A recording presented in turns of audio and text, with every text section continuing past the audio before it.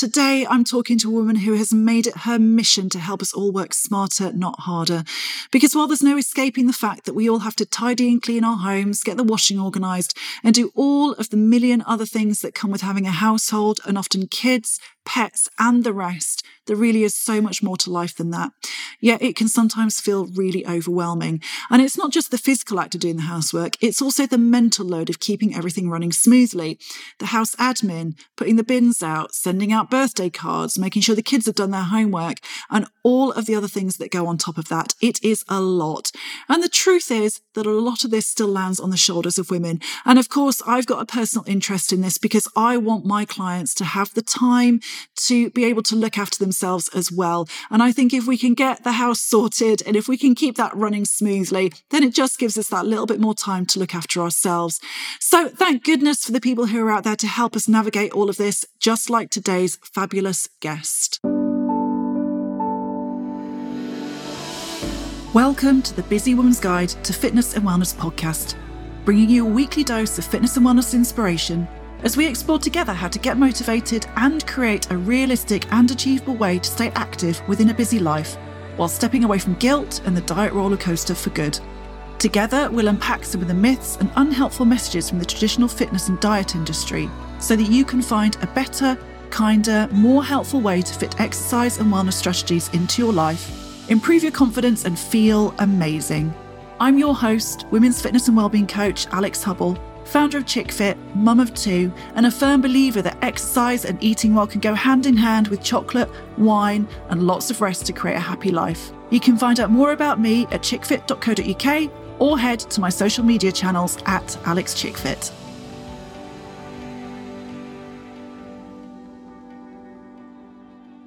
So welcome back to a brand new episode of the Busy Woman's Guide to Fitness and Wellness. Now, as you know, I don't just talk about fitness on this show because I know that I can't talk about all of that to you in isolation. We can make all these amazing promises to ourselves about the exercises we're going to do and the things we're going to try and cram into our lives and the self-care we're going to do. But this is usually easier said than done, which is why I like to bring a wider perspective and consider all areas of your life, because everything we have going on has a knock-on effect on literally everything else.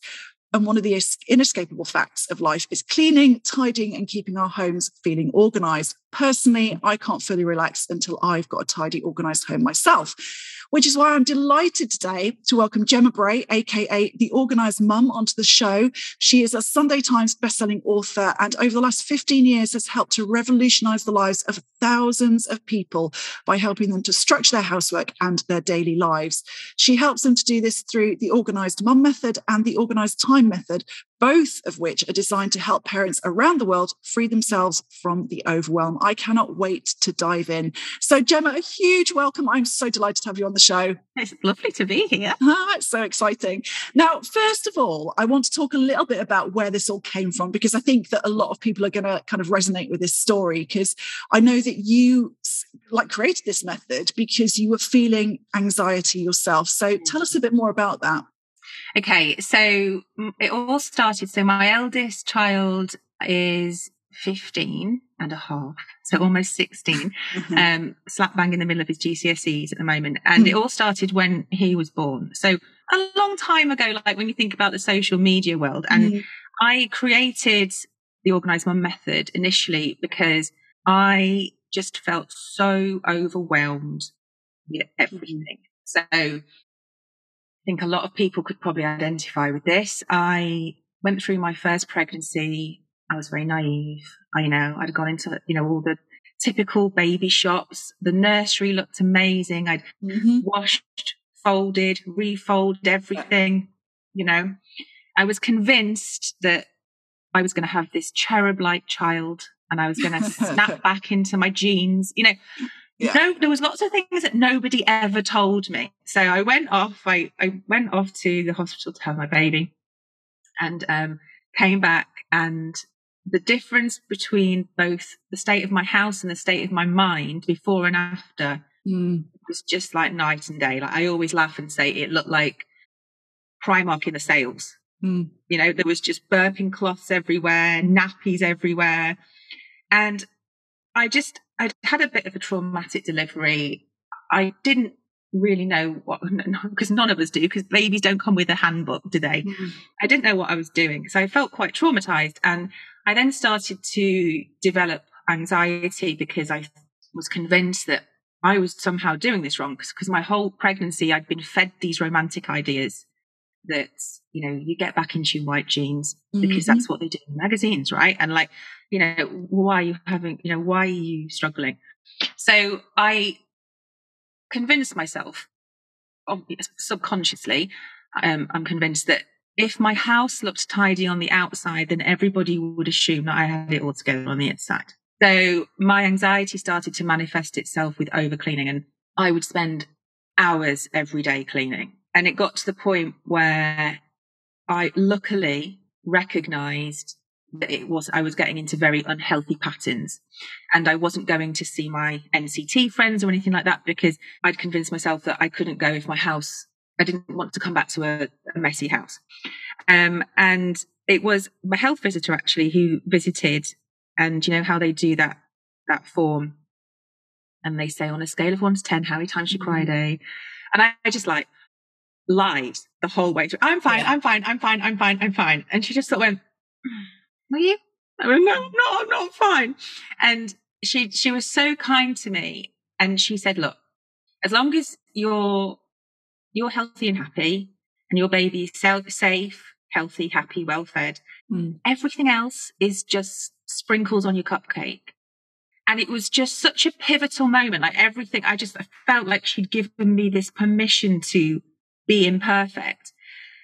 So I then sat down at my kitchen table and came up with this way to just do 30 minutes of cleaning every day, which meant that I could then go out and have fun with my friends.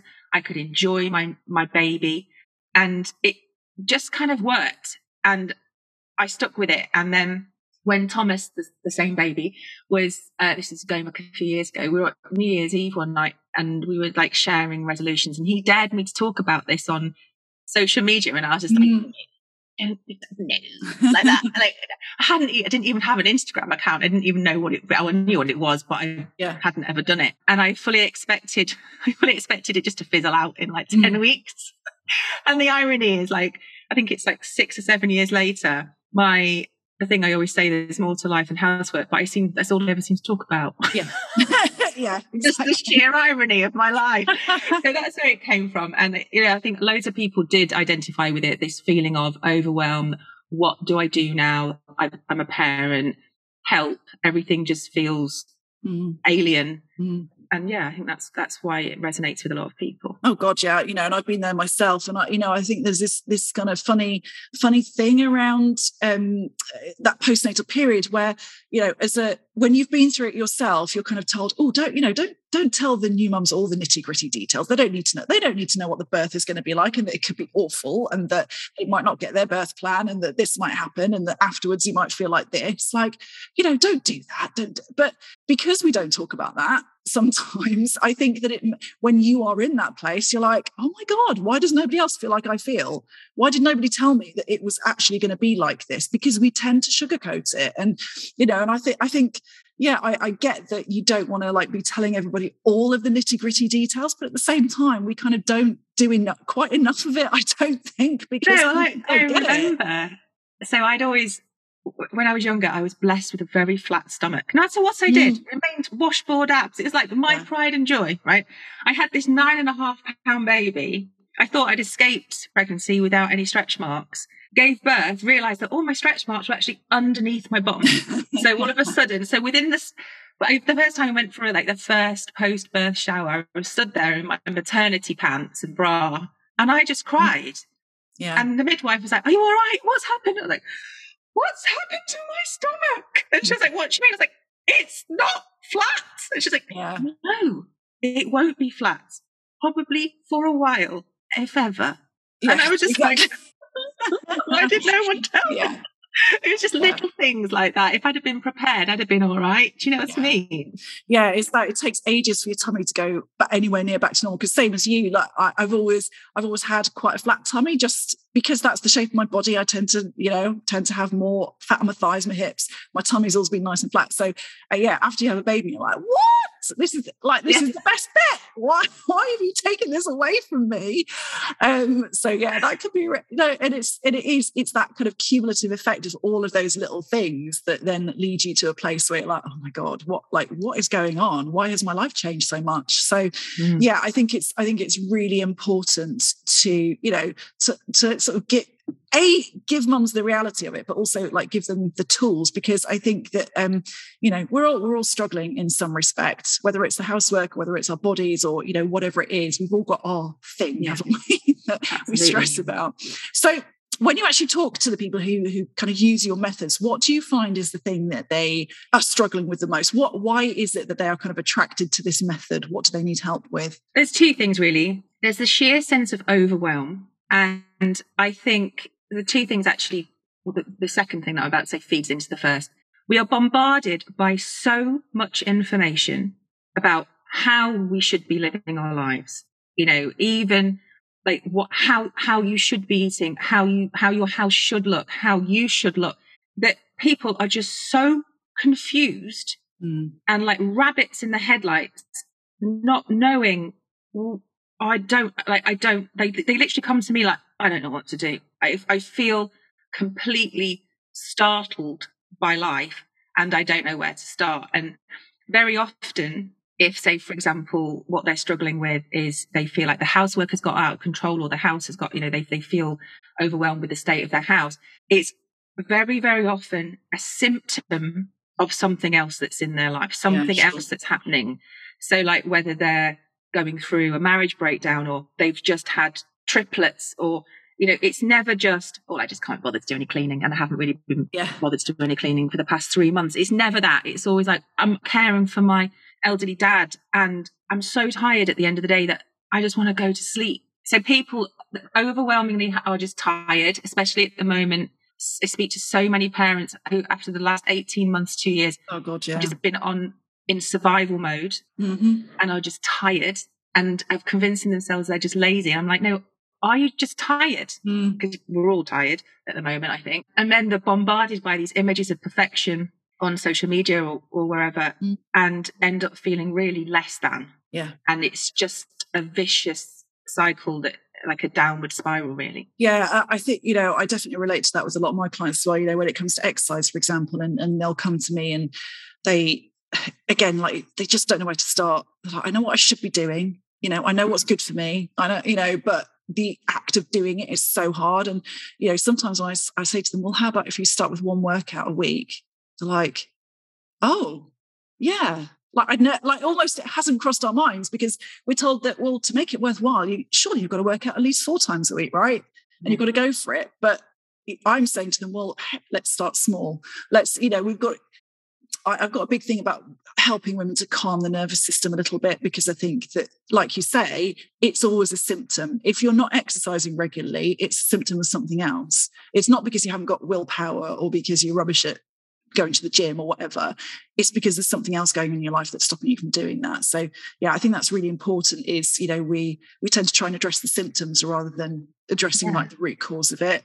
Absolutely. So, like you just said then, people very often think it's either all or nothing, 100% or 0%. And I'm always saying to people, good enough is good enough. Perfect doesn't exist. It doesn't matter if you only, we do 30 minutes of cleaning every day, Monday to Friday. It doesn't matter if you only do 20 minutes today. It's better than no minutes. Yes. And it will put you in a better place tomorrow. And then it's a cumulative effect, isn't it? It's like with workouts, like if you start with one workout, you get in your stride, you think, well, you know what, I might add in another. And it just slowly builds on what you've done before. And I think if you go in at it 100%, like, I am going to clean my house from top to bottom today. Yeah. And when the kids get back from school, it's going to be immaculate. We're just going to tire yourself out. Like, you wouldn't go, I'm going to run a marathon on Saturday. Yeah. Have you done any training? Yeah. No, but I'm sure it'll be fine. Like, you wouldn't approach it like that. So absolutely little and often works. Yeah, definitely. So if somebody out there is feeling really overwhelmed right now by all the stuff they've got to do and, keeping their houses organised, what for you is the first step in that process? What's the first step to getting more in control of that? So it's really difficult, and it's really icky. It can feel really awkward, but it's to sit down and write a list of your current priorities, and to the same way you would spring clean your house is spring clean your task list. And a lot of people struggle with it. So I always say to them, look, ask yourself what would happen if you didn't do it. Like, what's the worst that can happen if you don't bake the cakes for the Christmas fair or the summer fair at school? Or the lady from the class rep might be a bit cross. Okay, what would happen if you burn out and you end up in bed for 2 weeks? Oh, that would be really bad. But okay, well, what's worse? Let's pick the lesser of two evils here. And that is, you only have 24 hours a day. I always say to look at people to look at money like cash. You can't save time. It's a non-renewable resource. You can't bank it for a rainy day like you would do cash. So if you're spending an hour of your precious time doing something that you don't want to do, you hate, you're only doing it because you feel obliged, it isn't actually that necessary, you've got to look at it and go, well, I'm actually taking that time away from this. I could be out with my kids, I could be working out, I could be having a bath or reading a book, but instead I'm off with Mavis. I always think of names. I'm definitely trying not to offend anyone. Instead, I'm off with Mavis decorating cakes, and I hate decorating cakes, and I'm the only one in the class that ever does it. Yeah. It's really awkward to start turning stuff down. But if you are in a place where you've got 28 hours worth of stuff and you're trying to cram it in 24 hours worth of time, something's got to give. Yeah. Yeah, no, I totally always say that to my clients as well. I think, the thing you said about priorities is really important, because I think, we might say to ourselves, well, look, I need to do this thing, and it keeps falling off the bottom of the list all the time. You're like, why am I not getting around to this thing? I don't understand why I'm not getting it done. And it's because your priorities have maybe got a bit confused and they're a bit all over the place. And, that's such a great tip to write it down and say, well, actually, what is my priority right now? And, maybe knocking off the couple of things that come bottom for you, or recognizing that you are putting something right at the bottom of the list that actually needs to come a bit higher up, whether that's your self-care or, having more time with your kids or whatever that might be. So yeah, I really like that tip. I think that's a really good one. So I think the other thing as well is that I think sometimes knowing where to start is the hardest thing. But I think also it's when you're so overwhelmed and you're so far gone past it and you feel like you've so totally lost control. It's the idea that once you put in this bit of groundwork, you're going to actually be able to maintain it for the long term. And I think some people just don't even start because, oh my God, even if I start, I'm just not going to be able to keep it going. So what is it about your method that helps people to really, keep that going and keep kind of in control? Well, I say in control, as much in control as we can feel of all of that stuff. So there's a massive difference between motivation and momentum. Yeah. So people will say to me, I've lost all motivation. And I think if you sort of shift the perspective slightly, and I always look at it from this point of view, motivation and momentum are like little bedfellows, right? But motivation doesn't hang around. Motivation does one job, which is to light the fire, the spark that gets you excited to want to start a new project or do something, clear the house out, start eating healthy or whatever. Momentum is the little guy that sits on your shoulder and stays the distance with you and helps you carry on doing it. So when people are at that stage where they're just like, help, I'm spinning around in circles, either, metaphorically or literally, I don't know where to start here, then I'll say, well, just do a little bit. Don't let motivation fool you into thinking that you can do this and click your fingers and all of a sudden I am now going to live in my active wear and I am just going to be one of those fitness people. It doesn't work like that. Or all of a sudden I'm going to wake up and my house is going to be like a show home forever. You have to work at it. It's about building habit. And the only way to do that effectively is to do it regularly. Not every day, because that's not realistic, because life happens, right? But as much as possible. So try and stay in the habit. So if you are just if you commit to do 30 minutes of cleaning Monday to Friday and you only did 5 minutes today, that doesn't matter. You did 5 minutes. Stay in the habit. Show up tomorrow. Maybe you do 8 minutes tomorrow. And what I found is when people start to see that improvement or that progress, motivation comes back a little bit and sparks you up, and it keeps that momentum turning.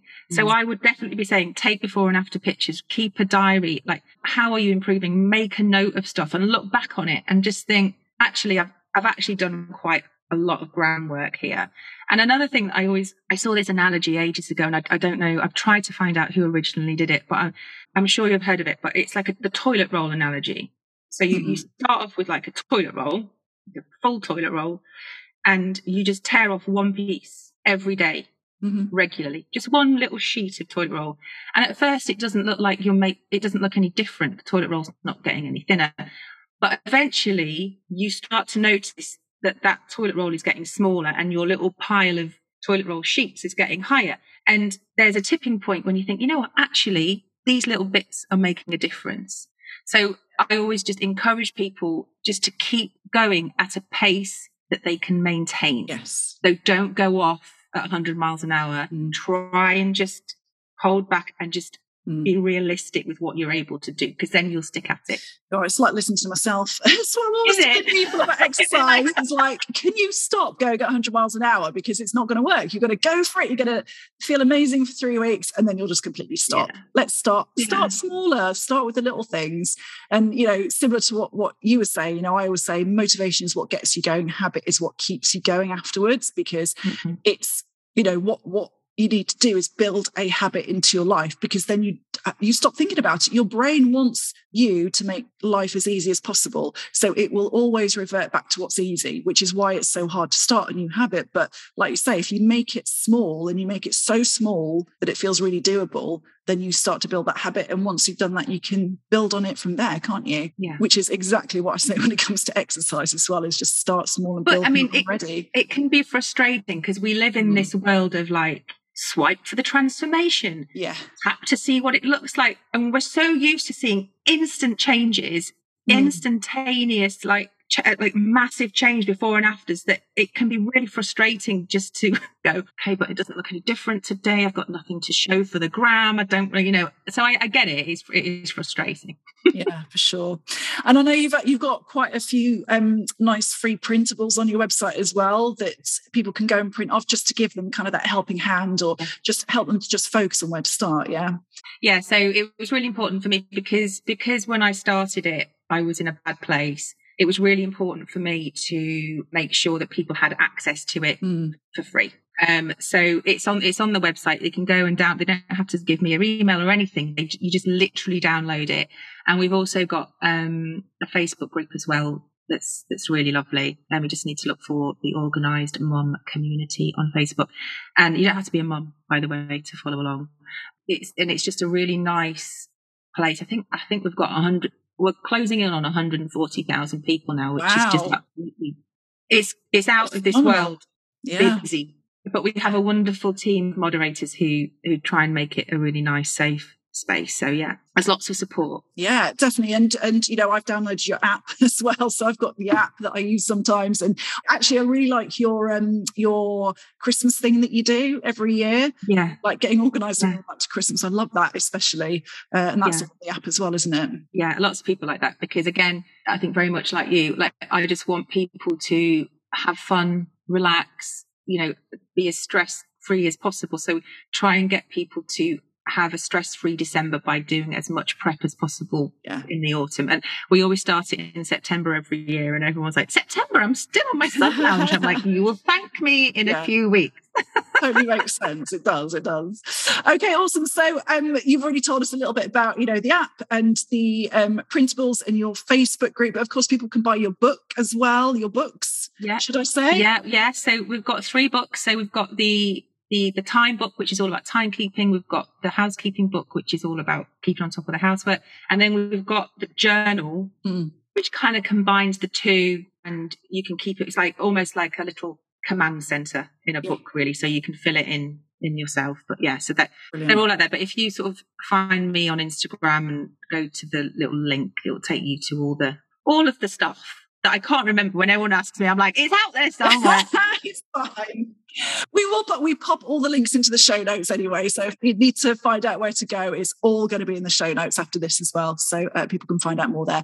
So, well, thank you so much for joining me today, Gemma. It's been an absolute pleasure. Likewise. Thank you for having me. So I really love it when I can bring you guests with some brilliantly practical tips for you, making your lives that little bit easier. Like I say, we can't take away the household chores and the admin, but I hope that listening to Gemma has helped you to see ways in which you can start to feel a bit more in control of that. Because when you do that, it frees you up for other things in life, whether that's more time to rest, more time to exercise, of course, time to take the kids out more, or hopefully a combination of all of those things.